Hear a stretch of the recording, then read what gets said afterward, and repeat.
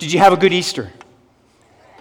Did you enjoy the Easter weekend here at Forest Brook? Could you give your appreciation to everybody who participated, all of the worship team, Jeff Knight? What an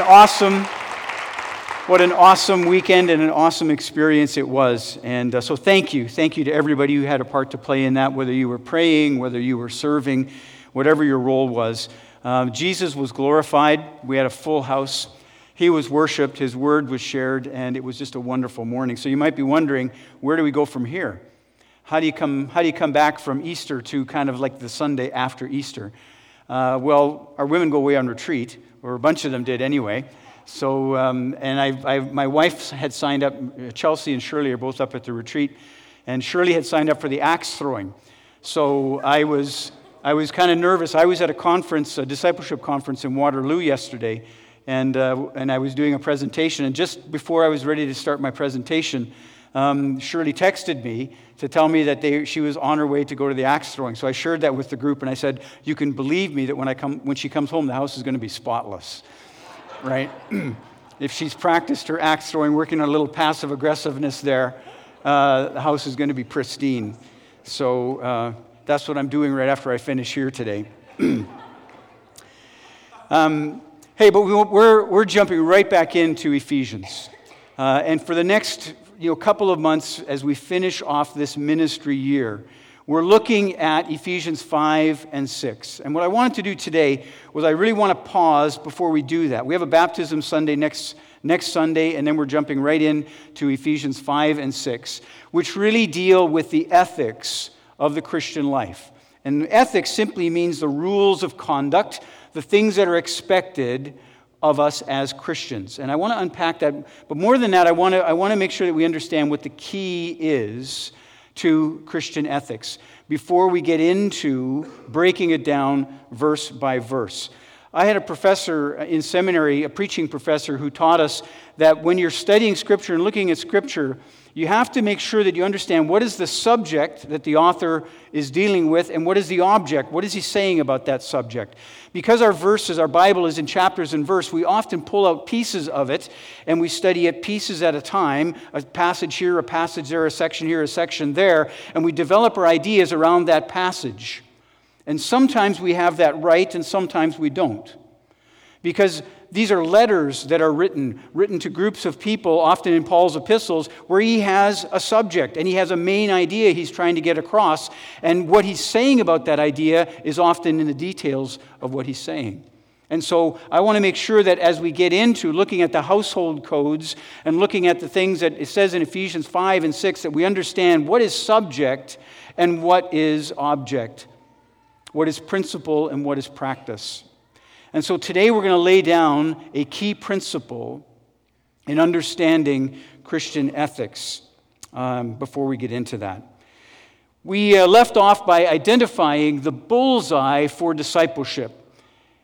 And we mentioned Ephesians chapter 5, verses 1 and 2, where we were talking in the series before we got into celebrating Easter. We talked about walking it out and beginning to understand what it meant to walk out the Christian faith. And we looked at these two verses in Ephesians 5, 1 and 2, where it says, "Be imitators of God, therefore, as dearly loved children, and walk in love just as Christ loved us and gave himself up for us, a fragrant offering and sacrifice to God." And I said, there's the bullseye. That's the bullseye of discipleship. That's what we're aiming for, to live a life of love like Christ, to be imitators of Christ, and live a life of love like Christ, but sacrificial love. Because it's not just a life of love, it's a life of love where Christ gave himself for us. And that's the bullseye of discipleship. So I want to begin today with this assertion, and it is this, that the essential of Christian ethics is this: the imitation of Christ flows from our identity in Christ. The imitation of Christ flows from our identity in Christ. Now, we started this series back in September, and we spent time in the fall before Christmas going through Ephesians chapters 1, 2, and 3. Remember, this is a letter, and for the first half of the letter, Paul is simply trying to help this Ephesians church understand who they are in Christ. Fully half the letter is on their identity, who they are in Christ. They are called, chosen, and adopted. They are raised with Christ. They are made alive with Christ. They are seated with Christ in the heavenlies now. And not through anything that they have done, but completely through God's goodness and grace because He loved them.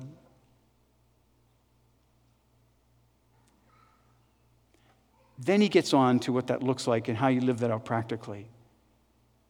But it's so important that we understand that identity comes first. That the behaviors, the patterns, the changes in our life flow out of that identity. He stresses that identity because that identity is key. The identity is the thing that fuels the change in the behavior. So in all, the bottom line of Christian ethics is this: the imitation of Christ flows from our identity in Christ. This is the organizing principle of all Christian ethics. And it is Paul's message in all of his epistles. In all of his letters to the churches, it is the same message over and over and over again. Your identity in Christ leads to the imitation of Christ. It's what Paul in our New Testament reinforces over and over and over again. Now, for us to really grasp this, I want to go to a key passage. And this is Ephesians chapter 4, verses 20 through 24. And this is a passage that kind of hinges this whole thing that Paul is saying and doing in this letter. In Ephesians chapter 4 and verse 20, he says, "That is not the way you learned Christ." And he's talking about, the way the Gentiles live and the futility of their thinking and giving into all their sensual desires and following after darkness because they don't know any better. They don't have anything else in their life. And he says, that's not the way that you learned Christ. And that word for learn in the Greek is the root word for disciple. He's saying you weren't discipled that way. For surely you have heard about him and were taught in him as truth is in Jesus. You were taught to lay aside your former way of life, your old self, corrupt and deluded by its lusts, and being renewed in the spirit of your minds, to clothe yourselves with the new self, created in the image of God in true righteousness and purity. The new self. He uses the imagery of undressing and dressing. And you undress the old and you dress the new. And the tenses in the Greek here are important because the undressing and the dressing are both in the aorist tense. They're past, they've happened. You've taken off the old and you've put on the new. That's done. The old man is gone and now you are a new self. But the renewing of the mind, that is in the present tense. That is an ongoing, continuing process. So the change has happened. If you are in Christ, the old man is gone, and you are the new self. And now we grow into the new self through the renewing of our minds. As the Spirit works with us in our minds to begin to bring out of us this person who is the new self, this person who lives in the imitation of Jesus. Who lives in the imitation of Jesus. As we grow into the reality of our new selves in Christ, the image of God is more and more evident in our lives. And that's the way this works. And that's why the new self is so important. Because the new self, that identity, is the key to it all. And I want to kind of demonstrate that and illustrate that as we go through our time together this morning. Here's the way Christian ethics work. That graph is up there now. So, if we look at the new self and begin with the new self, with this sense of who I am in Jesus Christ, who God has made me to be, who God has called me to be, who God says I am, that I'm called, I'm chosen, I'm adopted. We sang about not being merely human, being made for so much more. We are the more. If we are in Christ, we are the more. We are already the more, already born from above, already with the Holy Spirit, already the new self, already living eternal life now. That's the new self. And as I've said a number of times, do we believe it? Because if we believe it, we will begin to live like it. And it will begin to come out of us, and it will begin to take shape in our lives. But if we don't believe it, we won't. And if we don't believe it, if we don't have that sense of new self, then one of two things can happen to us in our life in Christ. One is because we can all conform to the image of Christ. We can all become good Christians. We can all come to church. We can all stop doing certain things and start doing other things. We can all change our behaviors. We can change our attitudes. We can change things. We can do a lot to conform to the image of Christ without embracing the new self in Christ. And when we do that, one of two things happens. One is we become self-righteous. We become self-righteous. Because we've mastered certain things in our lives. We've put certain sins behind ourselves. We've grown in knowledge. We've grown in our understanding, right? We're climbing up the Christian ladder, and we get to a place on the ladder where we start looking at those that are beneath us on the ladder. And we begin to think of ourselves as being better than them, as knowing more than them, as being somehow further along than them. And maybe we become judgmental. Maybe we become unloving, uncaring. We become pharisaical. Even accidentally. Yvonne gave me a book by, what's the guy's name? Pastor Osborne. I can't remember his first name. But anyways, he wrote a book called Accidental Pharisees. He's the same guy who wrote Sticky Church. He wrote a book called Accidental Pharisees, and it's all about this process. It's about how we can go off track. If we forget the key thing, if we forget what it's all about, if we forget that it's a new identity, and all of this flows out of that new sense of self, we can become accidental Pharisees. We don't intend for it to be the case. We don't set out to become that, but we do become that. Why? Because we're not living our life like Jesus, a life of love, a life of giving ourselves for others, which is the foundation of the new self. The other thing that can happen is we can just get really discouraged. We can just get really discouraged. We can try to live the Christian life. We can try to do it. We can hear a sermon and say, I got to do that. Or we could be in our small group and hear our small group leader say, or discussion or whatever, or listen to WDCX. We could hear something on the radio. Somebody could say something. We could be convicted by it, and we could say, I got to try and do that. And then when we don't end up being able to do that, whatever it is, we can get discouraged. Even feel like giving up. Or we try harder, or we take on more, or we begin to live a double life where we hide our sin and we tuck it away, and when we come to church, we make sure that nobody knows. But inside, if we're honest with ourselves in our struggles, we know that we're not measuring up. We're not measuring up. And that can be our experience, our life in Christ, and we normalize it, and we say, well, I guess this is just the way it is. And I'm here to tell you it's not. It's not. Neither of these two detours are what God wants for you and me when we live out of our new self. What God says, what Jesus says is He says, my Father wants you to bear much fruit. I want you to live a fruitful life, not a frustrated life, a fruitful life. And I've given you everything you need to live a fruitful life. I have given you everything that you need. I've set you free. I've given you my Spirit. There is nothing holding you back. It's all out there for you. Let's go change the world.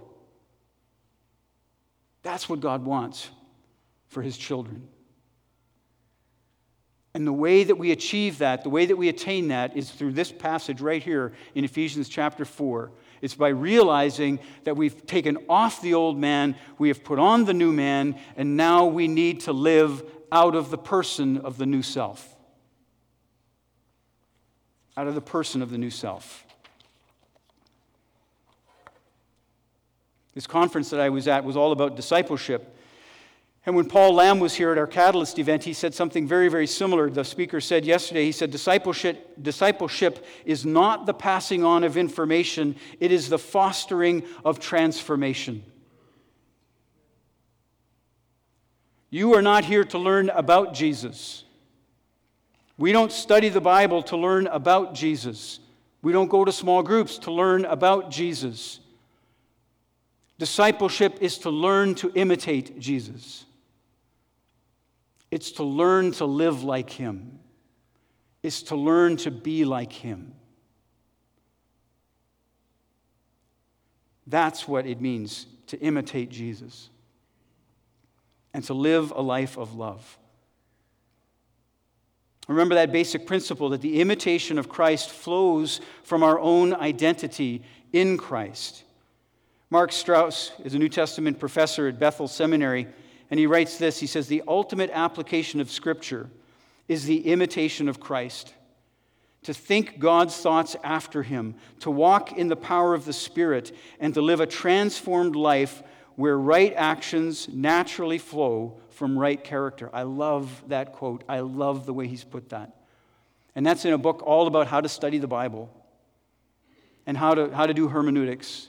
And I love the way he distills it. He drills it right down to this basic principle. And he says, the ultimate application of Scripture is the imitation of Christ. That's why we do it. That's why we preach the Word on Sundays. That's why we study the Word together. That's why we share the Word together. Because through the Word, with the help of the Holy Spirit, we are being transformed into the image of Christ. And if that's not happening, we're studying the Word incorrectly. We are studying it amiss.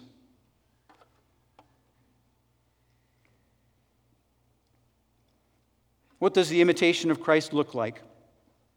Ephesians 5, 1-2 says, be imitators of Christ and live a life of love, just as he did and gave himself for us. There is no selfish in the new self. There's no selfish in the new self. The new self is a life of love like Jesus.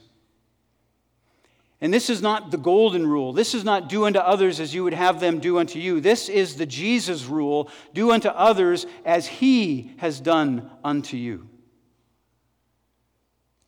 That's what it says. Live a life of love like Jesus, who gave himself for us. We are imitators of Jesus when we live a life of love and give ourselves away for others. That is the ultimate ethic of the Christian life. To live a life of love and to give ourselves away for others, just like Jesus did. That's what the Bible says. That's what Jesus says. That's what Paul teaches. That's what our New Testament message is. We perhaps haven't always had it. I haven't had it always in that sharp of a focus or relief in my own life. I've let my Christian life be about all kinds of other things over the years. But when we began to pay attention to the Holy Spirit and listen to the Holy Spirit and seek to what it is to be led by and listen to the Holy Spirit, I love where the Holy Spirit has led us right here to Jesus and living as imitators of Jesus.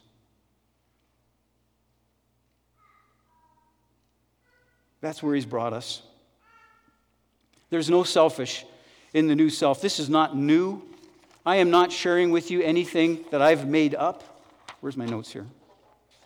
Thomas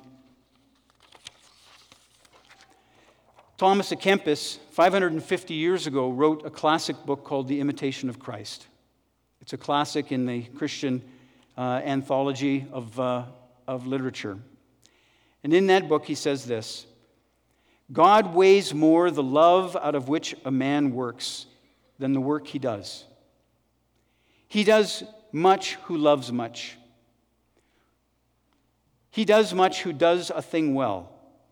He does well who serves the community rather than his own will.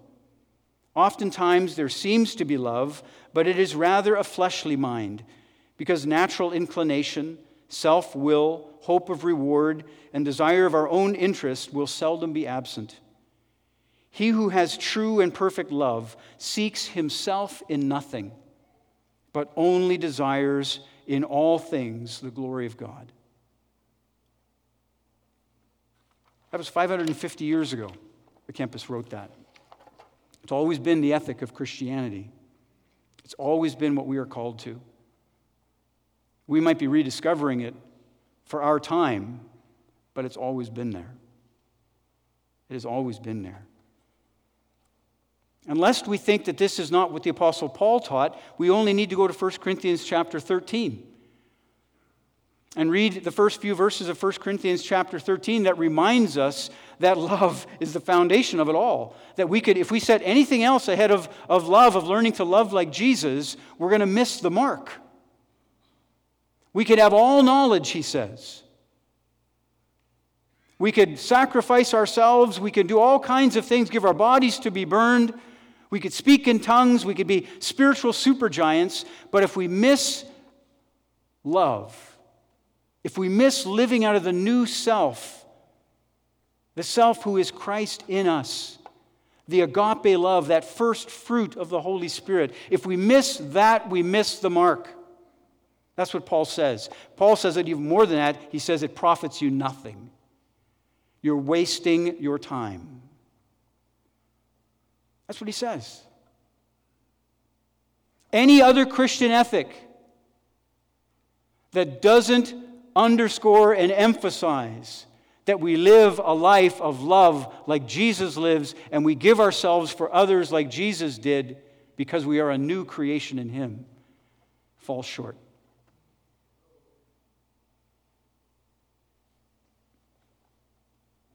I have not always understood this. This kind of love, this kind of new self is not who I am. When I was asked to become senior pastor of this congregation almost 2 years ago, I said I'm praying for love because I'm not the most loving person. I'm not a hand holder. I'm not the most compassionate person.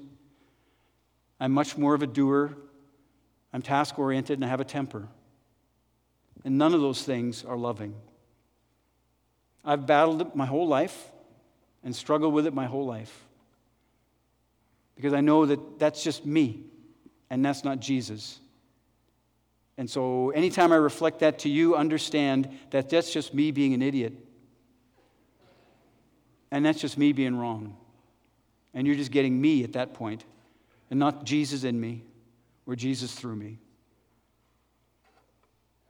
But I can tell you this.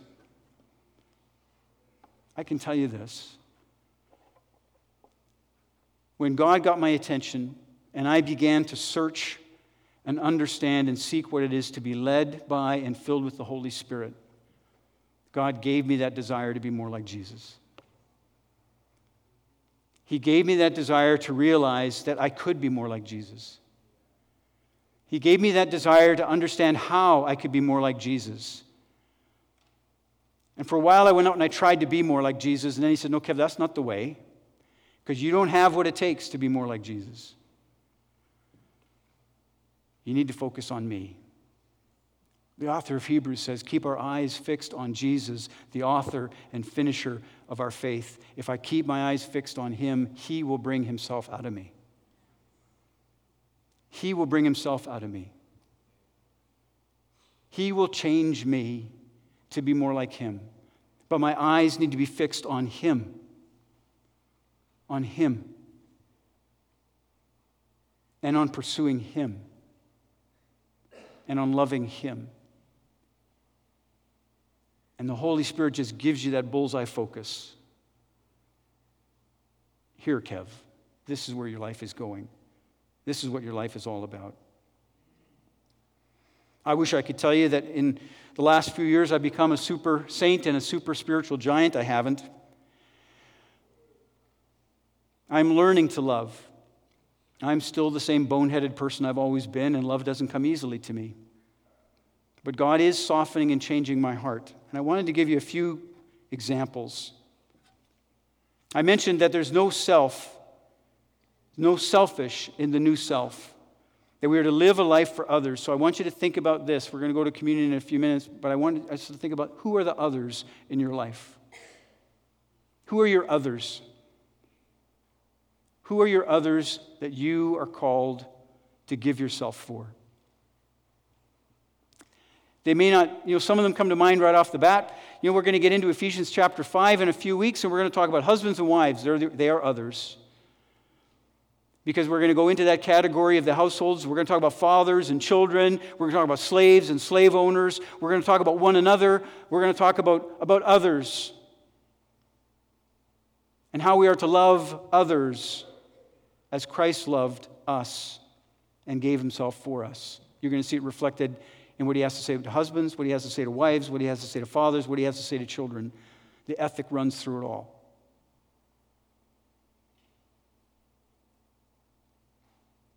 We could expand that. We can take a few minutes to do that today. Who are your others? I want to tell you of a few of mine that I've discovered in the last few years. You all know Mike and Allison Wilson, who were here a few weeks ago and gave a message and shared with us their journey with their son, James Michael, and his disability.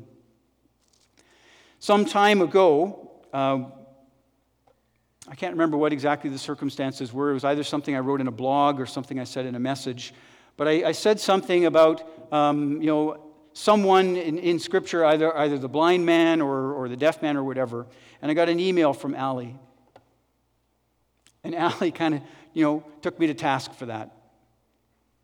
And she said, Kevin, she said, when you do that, when you use that language, when you use it that way, even in the Scriptures, you actually diminish the person with the disability.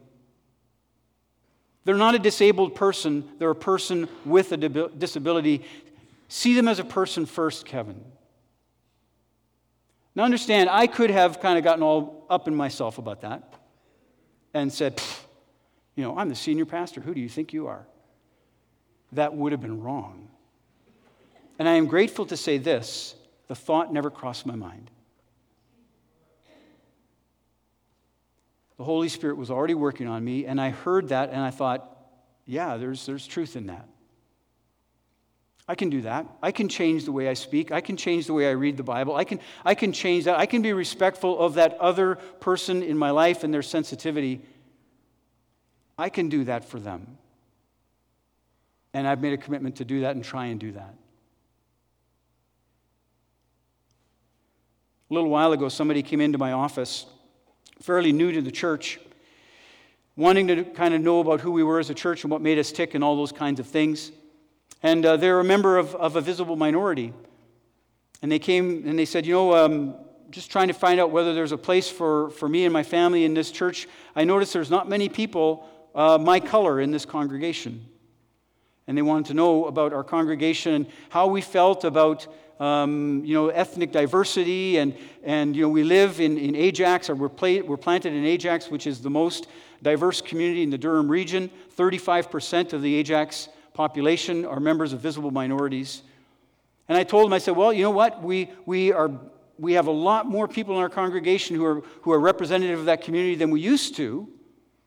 And then they said this. They said, well, how do you and leaders, plan for those of us who come from different backgrounds, who aren't kind of white Europeans, and how are you, what's your strategy for helping us feel a part of all of this? Because I want to feel a part of it. And I heard that, and I could have got all up in myself and said, who do you think you are? You're brand new to the church. I've been here for 17 years. This is the way we do things, like it or lump it. That would have been wrong. And thankfully, that didn't enter my head either. But I listened, and I thought, yeah, okay, yeah, there's something here. Yeah, we can do that. There are others in our congregation who are not like me, who don't have my preferences or my background or my history. How can I make sure that they feel like they belong? I'll take that on. I'll take that on board. I'll see what I can do about that. A little over a year ago, we had a funeral here for Anita Marshall. Her husband, Sandra, is transgendered. He attended our congregation for many, many years. At the funeral, he took me around and introduced me to all kinds of people. And he kept saying, "This is my pastor, Kevin. This is my pastor, Kevin." And after the funeral, he came to me and he said, "It was so great for me to be able to introduce you to people as my pastor." He says, "Because you are my pastor." And he said this. He said, "I know I can never attend Forest Brook, but it's great to have you as my pastor." That broke my heart. That broke my heart. That he feels like he could not attend and be in our midst. Now, maybe I don't know what I think about all of that and how to process all of that, and maybe you don't either. But I want to figure it out. I want to figure it out because he is an other for whom I need to lay down my life, just as Jesus would. Because there was nobody around Jesus who felt they couldn't hang out with him. And our dear Donna Moss, God love her. What a blessing she is to our congregation. She never ceases to remind me and the other staff and all of you when she has the opportunity to think of our seniors, to think of our newcomers, and to think of those who are alone and lonely in our congregation. Who are your others? Who are your others that you are going to be Jesus to? They're all around us. You want to know who your others are? Anybody but you. Anybody but you. Everybody but you. I'd like to invite the worship team to come up. I remembered, Jeff, and the ushers as we move into communion. I'm going to come back after communion with one more thought on this subject. But let's stop at the table for a second.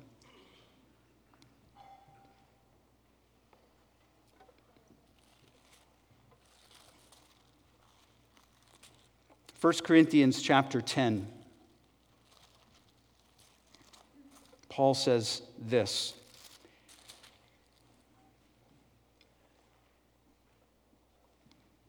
He says, "Is not the cup of thanksgiving, for which we give thanks, a participation in the blood of Christ? And is not the bread that we break a participation in the body of Christ?" We get that? We're going to take the cup, we're going to take the bread. We are having fellowship with Jesus. We are having communion with Jesus. Beautiful, wonderful. We long for it, we desire it. It is the core of our identity. We love it. He doesn't stop there. Listen to this. "Because there is one loaf, we who are many are one body, because we all partake of the one loaf." Wow. You belong at this table, and so does everybody else. Isn't that great? You and I, we belong at this table, and so does everybody else. It takes nothing away from what Jesus has done for you that others take of this table and give thanks for what he's done for them. We are one loaf, one body. Yeah, we're many, but here we're one. So let us take and let us make room for others. Let's pray. Heavenly Father, wow. Thank you. Thank you just for your words. Thank you for the table. Thank you for your Holy Spirit. Thank you for Jesus. Thank you for all that this means. Holy Spirit, could you just wash over us, flood through us, allow this message of who we are in you to sink so deeply into our being. As Paul says, that we would know the height and the depth and the width and the breadth of your love. It's so crucial, so critical that we know who we are in you because of what you've done for us. Holy Spirit, make it real. No more chasing after ghosts. As we come to the table today, bless the cup, bless the bread. May we have fellowship with you, Lord Jesus, and with one another. Teach us to be imitators of you. For in your name we pray. Amen.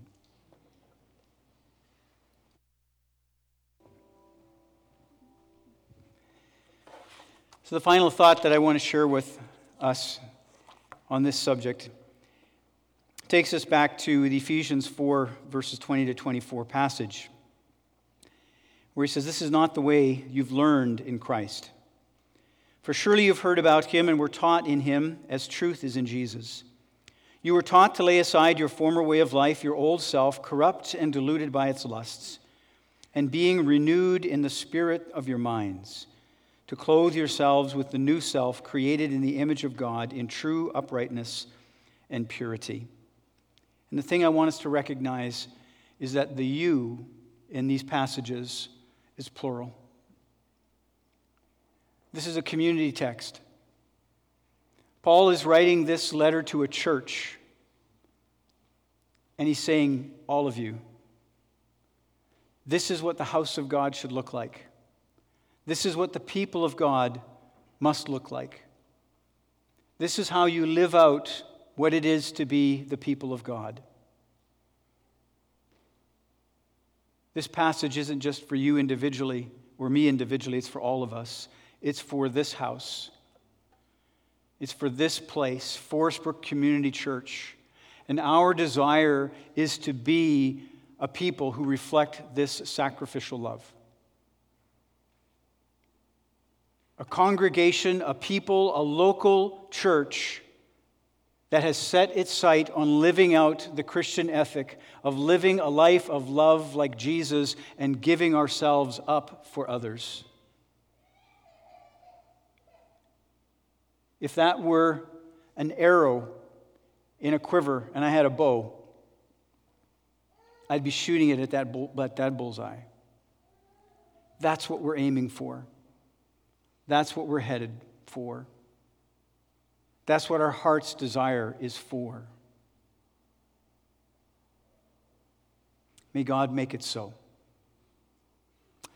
Amen.